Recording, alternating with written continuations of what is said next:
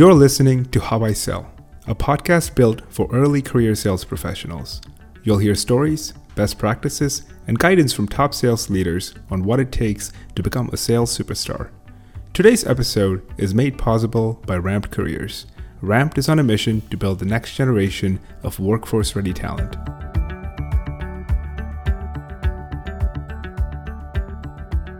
Joining us today is James Stone, Director of Sales at HubSpot. James is a HubSpot veteran, having spent close to a decade there and rising up the ranks from a BDR to a sales leader today. Thank you so much, James, for joining us.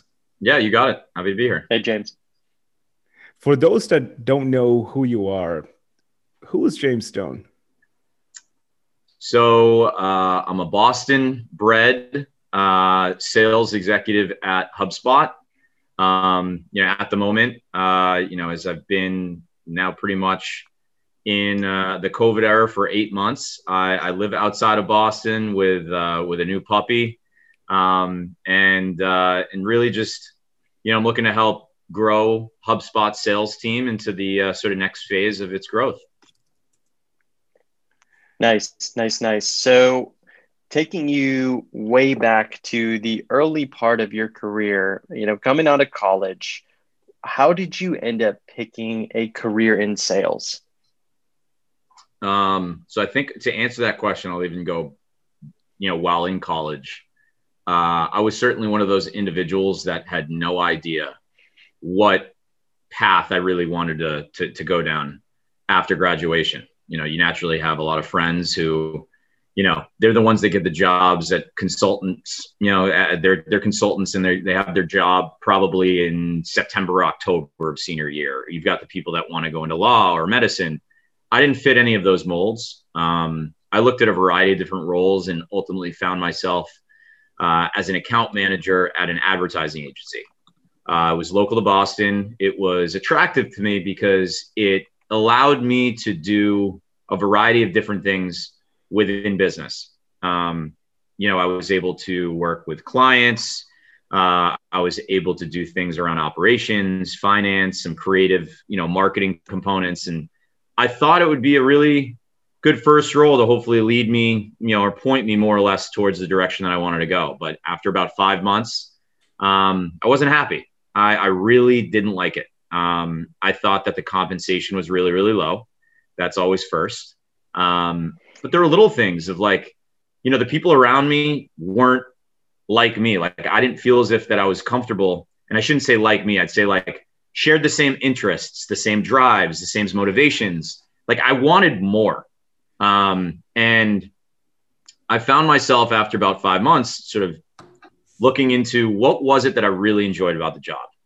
Hands down, my favorite part, picking up the phone and speaking with the clients. Schmoozing, understanding what is that needed to get done, being like reliable, and developing that relationship.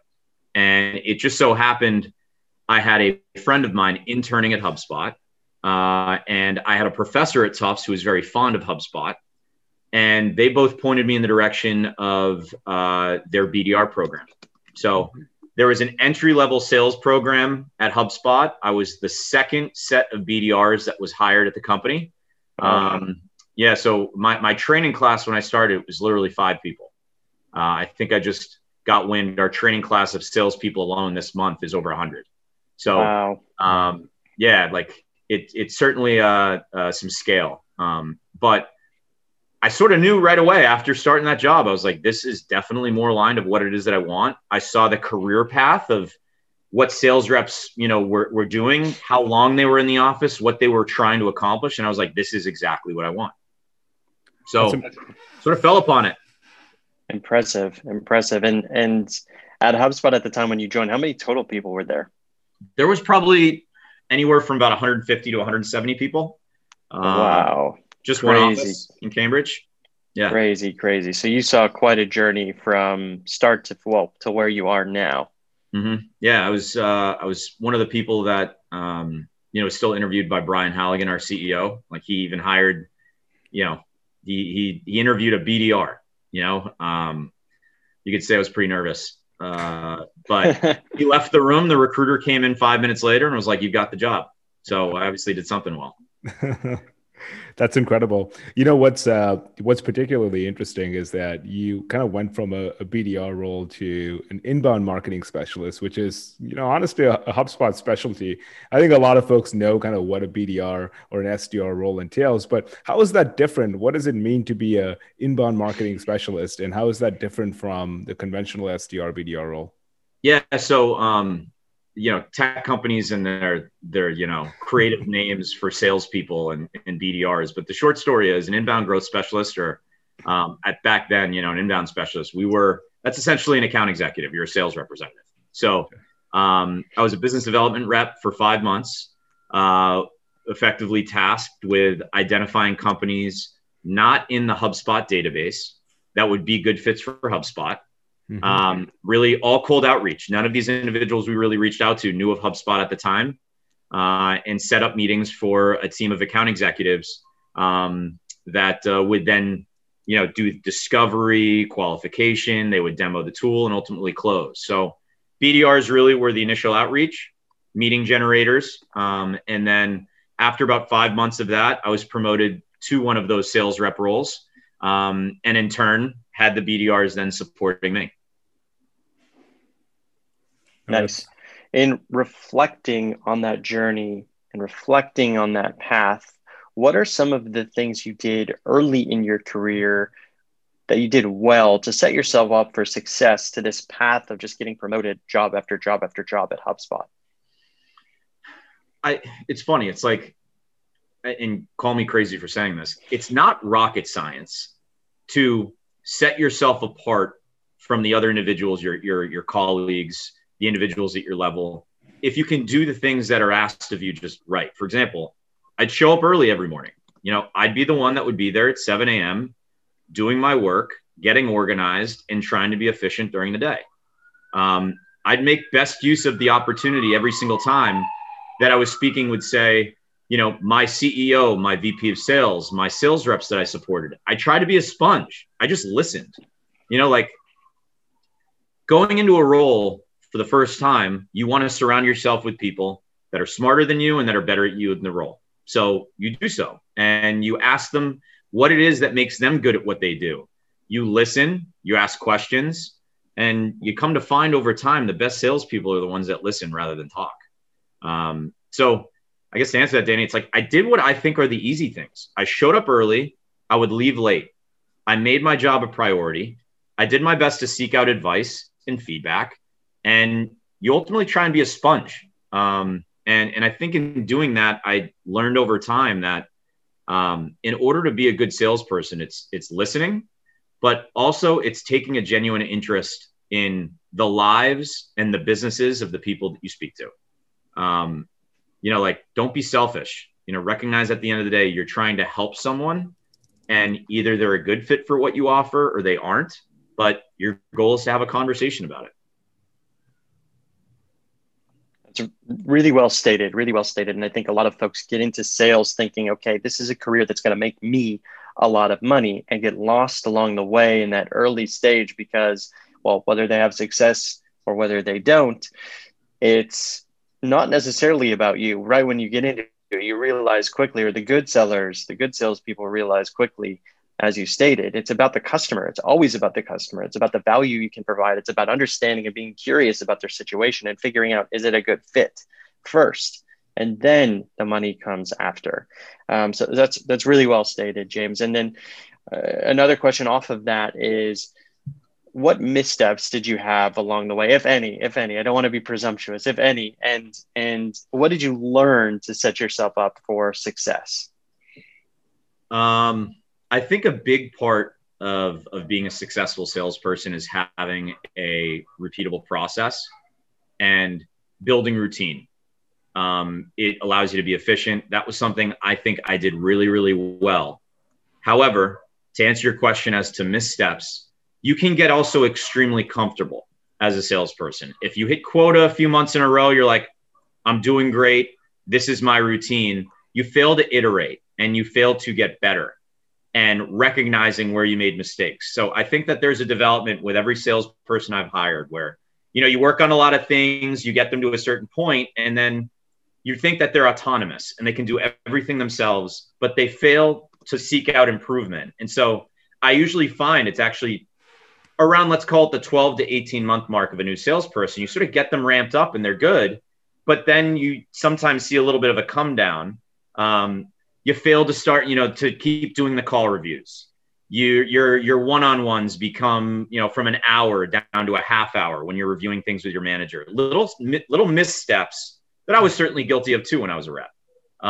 Thinking, oh, I've got this. There's nothing I can maybe necessarily really do better, but there really always is. And so you just have to really be observing what's going on around you, the sound bites people do, the approaches that they take.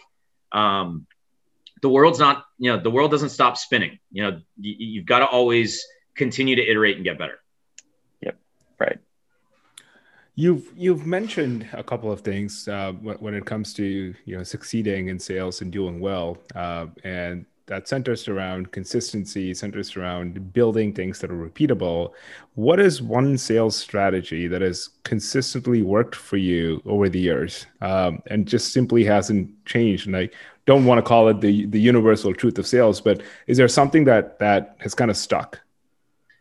Yeah, I could go down a rabbit hole with a lot of data. I tend to be the type of individual that's pretty analytical. Like if I'm a salesperson and I've got a certain amount of hours in a given day and a certain amount of hours over a given week, and you've got a quota that you need to hit, I always try and take a step back and think about what are all the steps in order to get there.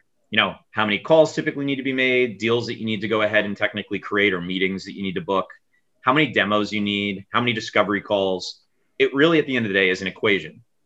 I think my sort of process and routine, those numbers that I always had in my mind, always were something that I had written down. That was the bare minimum that I always needed to go ahead and do. Over time, I've found, though, that it's not just about activity, or what we usually phrase it up as the inputs. Mm-hmm. You can have salespeople that try really hard, but you'll never close anything. And you try and think why. And to go back to, I think one of the points we briefly touched on was just this notion of like, develop a relationship and listen and ask questions. And I've just found over time, my mindset going into a conversation isn't to act like I'm an expert, or I'm sure you've been on calls and you're like, I have to turn it up a notch and sound more like a businessman. That's not the case.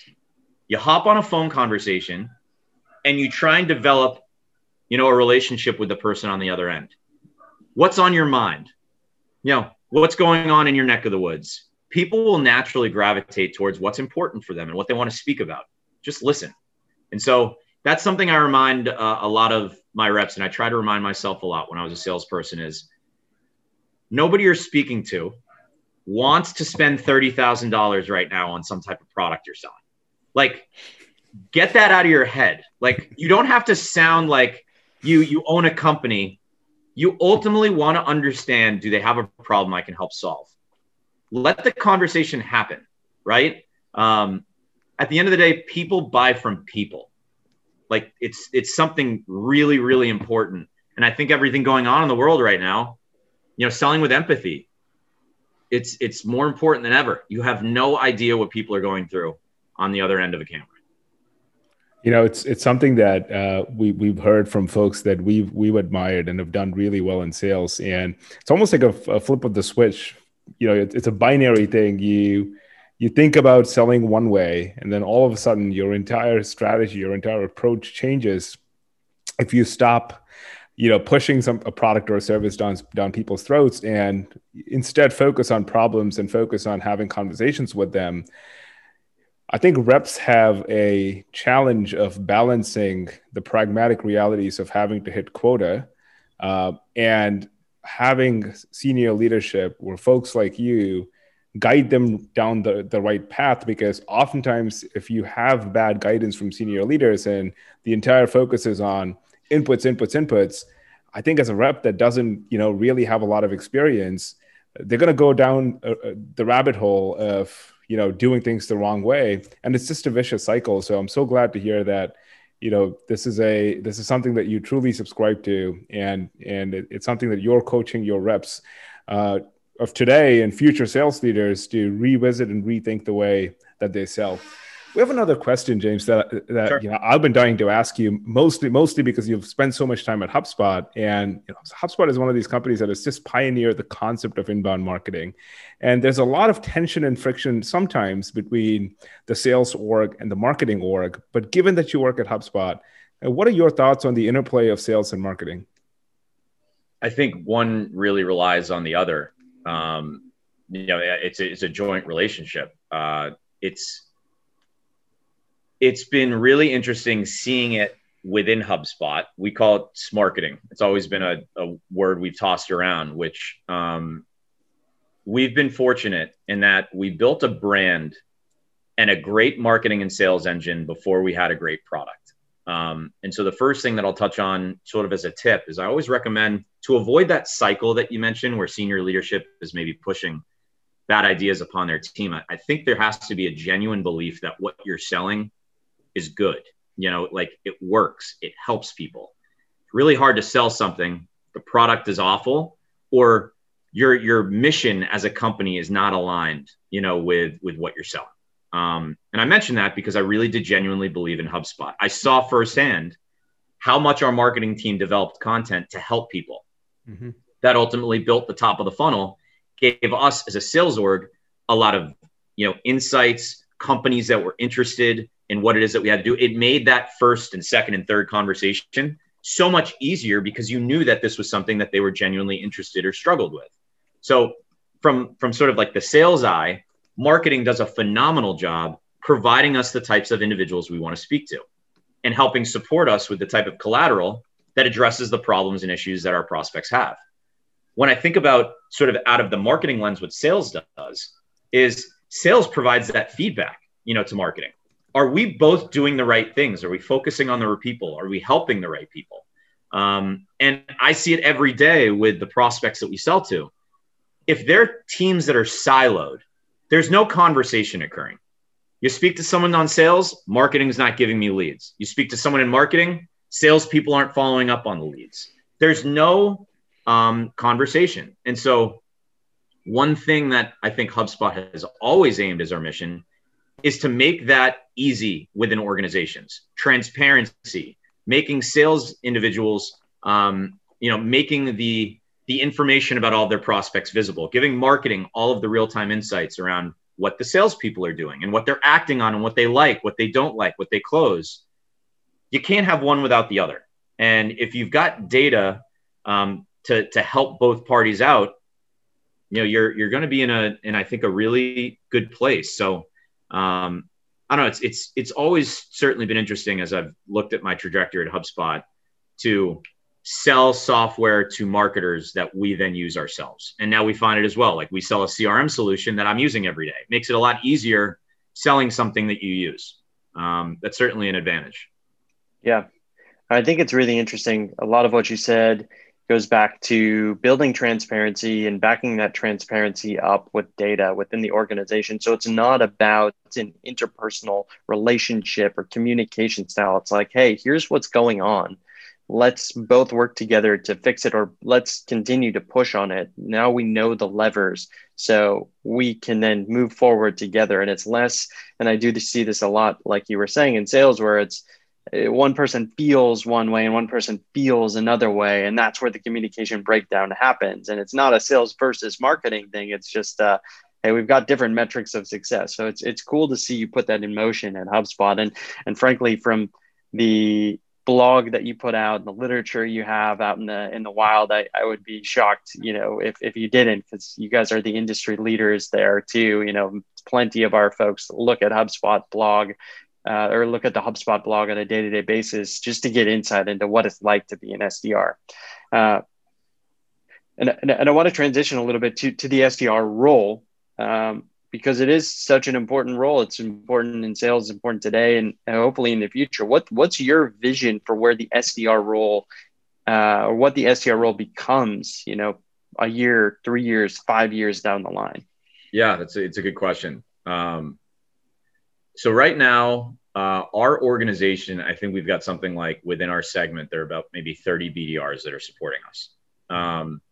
Hands down, the best BDRs are the ones that are naturally curious. They've got great business acumen, or they're willing to improve their business acumen. And they're motivated. They've got something that they're striving for. There's an individual that I'm thinking of literally right now. She's one of our top BDRs, and she's only been at HubSpot for 2 months. The reason why is she's extremely motivated.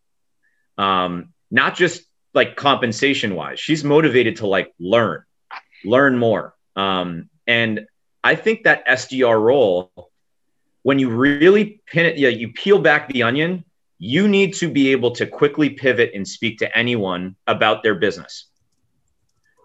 In order to do that, you have to ask the right questions, but you also have to understand, as crazy as it sounds, like how business works. Like what is the flow chart of this business? How do they make money? All right, they target these types of people. This is how much one of their widgets costs or their service. Here's what happens upon getting this client. Here's how they make them happy. Here's how they sell more of it. When you can grasp that about anyone, in a business, you're able to go ahead and pivot and then ask much better questions as it is that you grow and move forward as an SDR. So I always say, like, as an SDR, you are a business consultant. You are trying to identify within a business what's broken.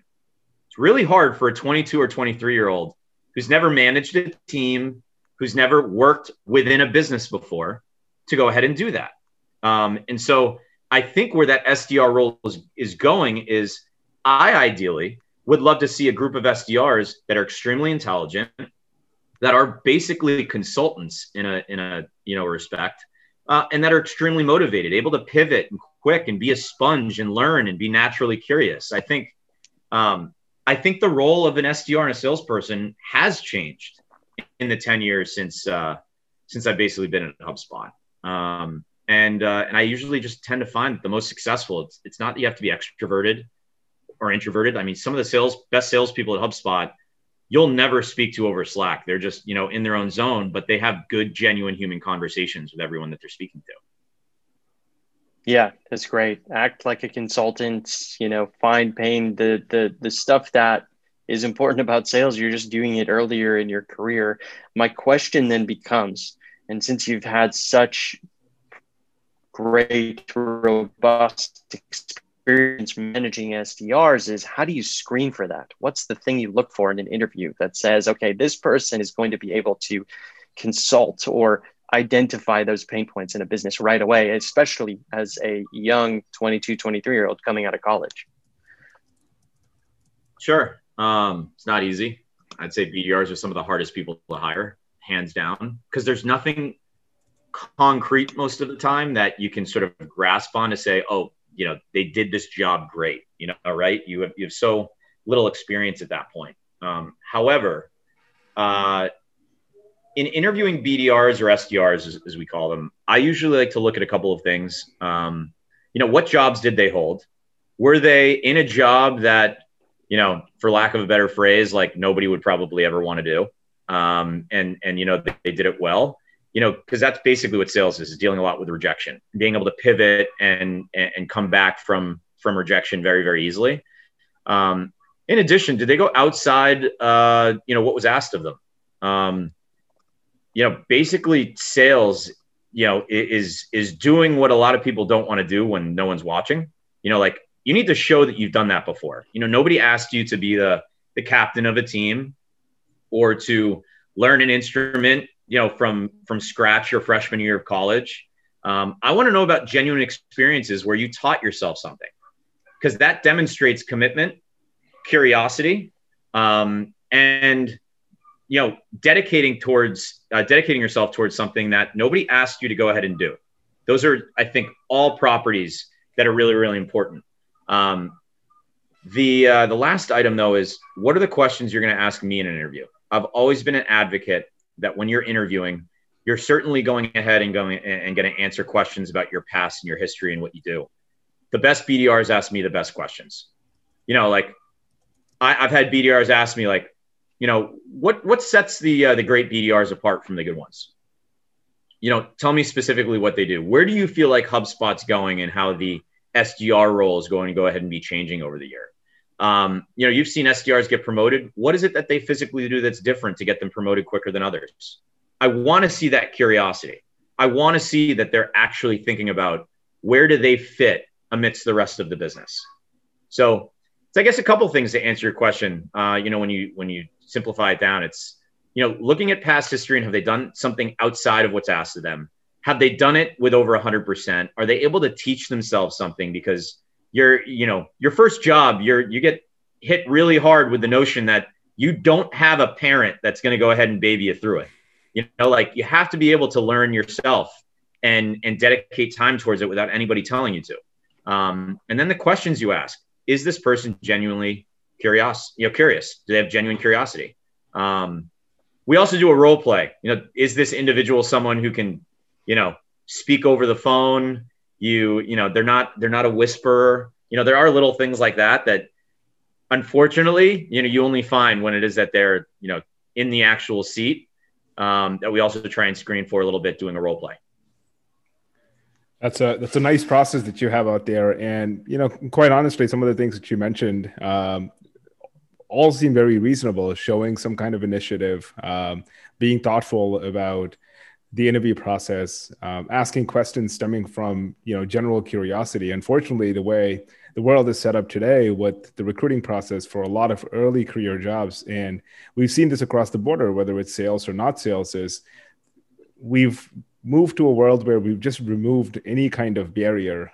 All you need to do is just have one resume and mass apply like crazy. If there's something broken about the recruiting process for early career jobs, it's that as a student, you just go in there, go from website to website to website and just keep applying and think of it as a numbers game.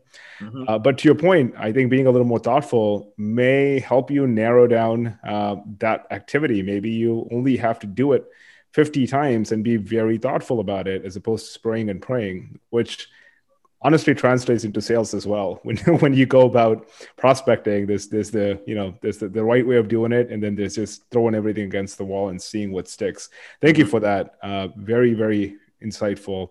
We'll ask you one question and wrap it up. You've been so generous with your time. You've spent about 10 years at HubSpot. You've learned quite a bit, done really well, coached and mentored others. If you could go back in time and find a version of yourself graduating from Tufts, and you could give yourself just one piece of advice, what would that be? Join HubSpot earlier. given, I don't know if you've seen the stock price today, but like 100%, I was like, if I had 6 months earlier, I would have been here. Oh man, would have been nice. But no, that's a pipe dream.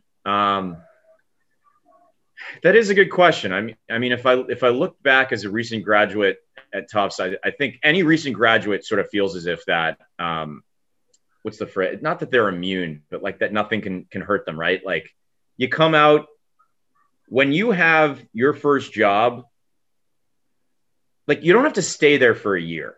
That's actually something really important that I want to stress is I had this job, and a lot of people who I trusted and sought out advice from told me, no, give it a year.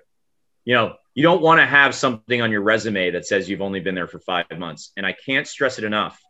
If you don't feel it, you're not having fun and you're not enjoying it, get the hell out of there. You have a good reason, right? Like I was not motivated to go into work because, and be honest with it. I could care less if someone has their first job, they were there for 5 months and they left. As long as it is, you have a good reason for it. If it was like, oh, I didn't like waking up early. Like, come on. It's more of like, if you found yourself, if you didn't feel like you were adding value or you weren't getting out enough from the role that you wanted and you're seeking out more, that's fine. So I tell everyone, if I was like a 23-year-old, 22-year-old again, I'd say it's okay to go ahead and leave something 5 or 6 months into it if it's legitimate. Certainly stick it out if it's really, be self-aware and look at yourself. Is this a me thing or is it like the company? But that was one of the best decisions I've ever made, was hands down quitting, going against advice because I just really didn't feel it. And certainly seek out maybe an opportunity before you quit, as sort of a backup. But that was the best decision I've ever made. And I think it probably goes against some advice maybe from others, but if you have a legitimate reason and you can explain it and it's genuine, I don't see a reason why you should stay. Thank you for sharing that. It coming from you, it adds so much legitimacy to normalizing, not spending excessive amounts of time at an environment that's not ideal for you. I think that it's a relic of the past. This whole stick around for 2 years, it looks bad on your resume. Who cares? At the end of the day, if it's a legitimate reason, it doesn't matter at all, especially early on professionally, because you don't even know if sales is for you. Right. I'll add something else on top of it. Maybe you don't, maybe it's you and you simply do not like it, right? You thought you liked it, but you don't. It's okay. Don't waste your employer's time. Don't waste your time. And life is short. So that is an incredible piece of advice. And I think that's the first time we've heard that. So thank you for sharing that. We agree with you. And again, coming from you, that's seen some level of success. Like no one's going to, say, oh, James, like you're not qualified to, say that because you've stuck around, man. I don't think there's a lot of people that have stayed 10 years at a company. You have. Yeah. Right? They're the amount of friends that I have that have been somewhere for 10 years, I can only count on one hand. So anyone that's listening to it, it's okay if you're in a bad atmosphere, a bad environment, it's not a fit. Life is short. Find something else that makes you happy. James, thank you so much for spending a Friday morning with us. Really appreciate your time. I'm positive that anyone that listens to this podcast will find tremendous value from your story and your experience. Again, from Danny and me, thank you so much. Yeah, of course. It was great speaking with you both. Have a wonderful weekend. You as well. Thanks, James. You too.